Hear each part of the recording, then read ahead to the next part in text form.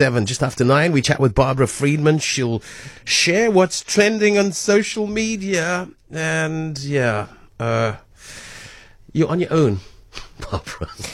Yeah, especially I know, on the first point. I do understand that. And it's not something I choose easily, because my gut reaction is exactly the same. Why are we giving Malema airtime? Why are we talking about it? But as I was driving in and I heard news on the radio, and the headlines were about him and what he said at the Gauteng election workshop, and how they're a government in waiting. And then obviously the big other story that was all over the news this weekend, which is why Malema's trending, is that despite last week him congratulating the Springboks on their win, he's now decided that it was, what did he call it? It was a slip in political consciousness. That's what's being reported in News 24. He said at the weekend, he'd made a mistake when he congratulated them. And in fact, we cannot have a rugby team that is wearing the green and gold and called the Springboks, because it harks back to the racist apartheid era. Of course, completely missing out on the reasons why that actually was done, after 94. But also, as a populist, is he reading the room well? I think not. It doesn't really matter. Well, I think when I hear it on the news, I go, why are we giving? And I know I'm talking about it, but I'm talking about it as a critique, I hope. But I think that's exactly why, because you would have been drowned out by 60 million other voices saying the same thing. Well done, Boks. Exactly. He wouldn't have but gotten why this does he time get of day with you today. No, I understand that. I know that Daily Mav published an article a couple of days back where they looked at some of the results of the latest Ipsos poll and the Brenthurst Foundation poll, which say that if the election was to happen tomorrow, the EFF would get 17 or 18% of the national vote, which is a slightly higher margin. But is that true? Will that hold true by the time we get to elections? I still feel, when you see the entire country, and I mean across the board, rallying behind the Boks in every township, in every leafy suburb, the kind of uniting factor, that would be absolutely the worst thing he could ever see, because that is not how he appeals to the masses. He doesn't want unity. He doesn't want us feeling we're stronger together. He wants quite the opposite. And so he had to get in on it, but obviously he waited a week, and then he made the headlines with this. The reaction on social media, though, mostly has been people across the board going, this is divisive. It's completely, But I just feel like you can't never talk. I know we've had this discussion. You can't never talk about people, even if they're a minority party at the moment. Well, he's still bigger than the tiny, tiny parties, because you never know what can happen. If you never critique them, if you basically just allow him to talk his rhetoric and his propaganda, then possibly people think, I don't know what's going on. The ANC is so terrible. The masses of South Africans might say, well, let's give him a go, because he says things that are not really accurate about what his party is planning to do. Although I think in this case, he definitely didn't read the room very well.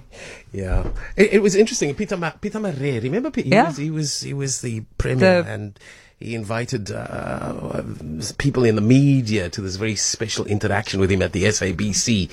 And he was saying, you write about me every day. The people see me on the front page of the newspapers. They can't read. They just see my face. They think I'm working for them. And I thought, maybe there's a lot of logic in what he was saying. Yes. They just see, Peter Maree don't understand the issue. See him on TV. It's a symbol of something. Yeah. Also, as we get closer to the elections, legally, in terms of the IEC, media has to give every party relatively similar coverage, and I'm curious to see how smaller parties who don't get a mention. If any smaller party had made a comment about the Boks jersey, nobody would have cared. And in fact, it really is about this one person who's become like this sort of cult figure. And I just think it is also our responsibility to go, let's think about what he's really saying and what is the impact going to be.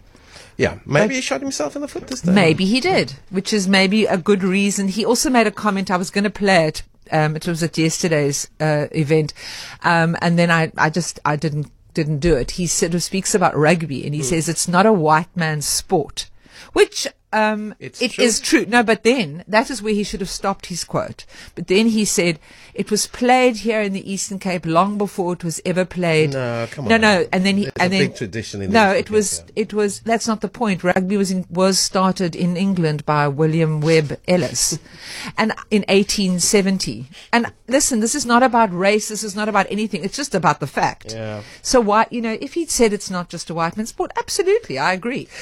But why then go and claim that it was invented in the Eastern Cape? But let's be absolutely the EFF support is coming from a traditional ANC youth league base. They have been missing in action, yes, and they are now careerists. They're yes, more interested yes, in the money, yes, rather than kind of bringing to the fore youth hopes and aspirations. Right. So and everyone's after the youth vote this election. That's the focus. Every single party will tell you they're focusing on the youth, because we know that they are often the most apathetic part of any population. Most youth don't really think about voting till they might maybe own a house or some sort of, where they're paying taxes. Yeah. Let's see what happens. Yeah, the ANC needs to get their youth to do what it did. What Malema did back then. I mean, the bigger your sort of disenfranchised or your dispossessed, should I say, section of the population, the more populists will emerge. Yeah.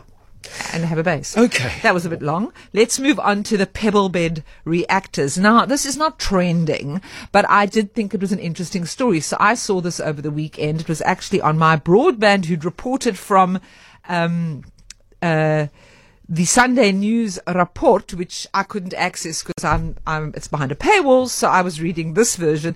And it was interesting to see that the Western Cape is apparently all set to get its first mini nuclear reactor as early as 2026, according to the report. And then they go on to talk about the capital that's being invested in this from private investors.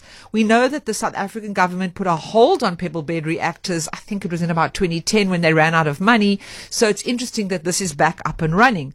And then after I thought I would talk about this, I saw that Leicester this morning actually had Peter Becker from the Coburg Alert Alliance on now. The Coburg Alert Alliance is quite an extreme bunch. I mean, I remember some years ago they were on air and they talked about cracks in Coburg. It was then Coburg then reacted and said, excuse the pun, that was not true. That was not true. So I'm just saying the Coburg Alert Alliance, I'm not quite sure what their absolute credentials are. What was Becker's position this morning? I listened, and I'm going to give you can go to the Cape Talk website and listen yourself, but he says that the article was wrong. He says that it says you require a license from NECSA, that's the Nuclear Commission South Africa, and he says that's entirely untrue. It's the National Nuclear Regulator that has to give you a license, so they got that wrong. He also says that this 320 megawatts they talked about from the reactor in the stages is basically a third of a load shedding stage, so it's not going to make very much difference. And it sounds like he's on board. No, he's not. Oh. He says it's going to be he's not on board. He says the amount of power that you're going to get out of one of these little pebble bed reactors is half a stage of load shedding. He says the solar farms do that anyway and you don't need safety requirements. Okay. He also says that the 2026 year is a ludicrous figure, which I kind of agree. They can't even get wind farms up by then, so I don't know about that. In terms of safety, he says his concerns are that he hasn't been able to see any specs on the safety, any objective study of it, and so he says he questions the safety and the commercial viability of it. So go listen and you be the judge. Do you think it's a good idea? I've been fortunate. I know that one of the leads on Pebble Bed, which was apparently South African innovation at one stage. Yes. It was mooted and then it was taken over. Issues, and it was bought out. So there's a lot of stuff there. By the US company. But my interaction with this woman who was there in the lead in Paris was that it's pretty safe technology. I agree. I mean, much as I don't, I think obviously there's got to, nuclear, the big nuclear power plants obviously are dangerous. I think these small pebble bed reactors, as I can understand it, they are something that might be a very viable prospect just in a world where we have other issues around possibly climate change and things, and we do need to have something. It is, for baseload. Exactly. Okay, let's move on. Finally, I know this is being chatted about since the end of last week, but I did have a good laugh when I heard the story. So it actually happened in June, and that was the World Sheep Shearing Championships, the 2023 World Sheep Shearing Championships. At the time, I must say, none of us even really noticed. It was reported on, but nobody really cared. But because of our defeat against the All Blacks, against New Zealand, it's now making the rounds and being shared far and wide because South Africa beat New Zealand in the 2023 World Sheep Shearing. It's called the Golden Shears, the Championships, the Olympics of Shearing and Wool Handling. And the South African team consisted of blade shearers Zwelamakosi Mboweni and Bonile Gabela, and they beat the New Zealanders who have been winning for years. They're like these old hands, sheep shearing hands. Yeah. And there are lots of articles, there are videos about it. That's the treble. And everyone was like, exactly. And I thought that was just so funny that not only did we beat them in rugby and look, we beat them recently in the cricket too, although yesterday's cricket wasn't great. No comment.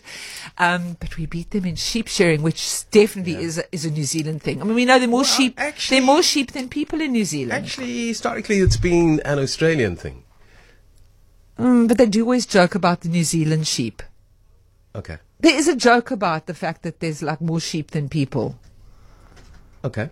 Okay, but I'm sure the Australians are also very good sheep shearers. Apparently they like they are the sheep shearers. But I think from what I saw, there is a pair of New Zealanders who've always been like the champions, and they've been unseated. We need another public holiday. That's what I'm thinking. Why must sheep shearers suffer the brunt of our hypocrisy? Or at least Cyril should have added that to his list of the celebration.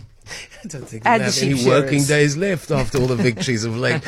Thank you, Barbara. That's trending in social media. You may want to go and check out some more on capetalk.co.za.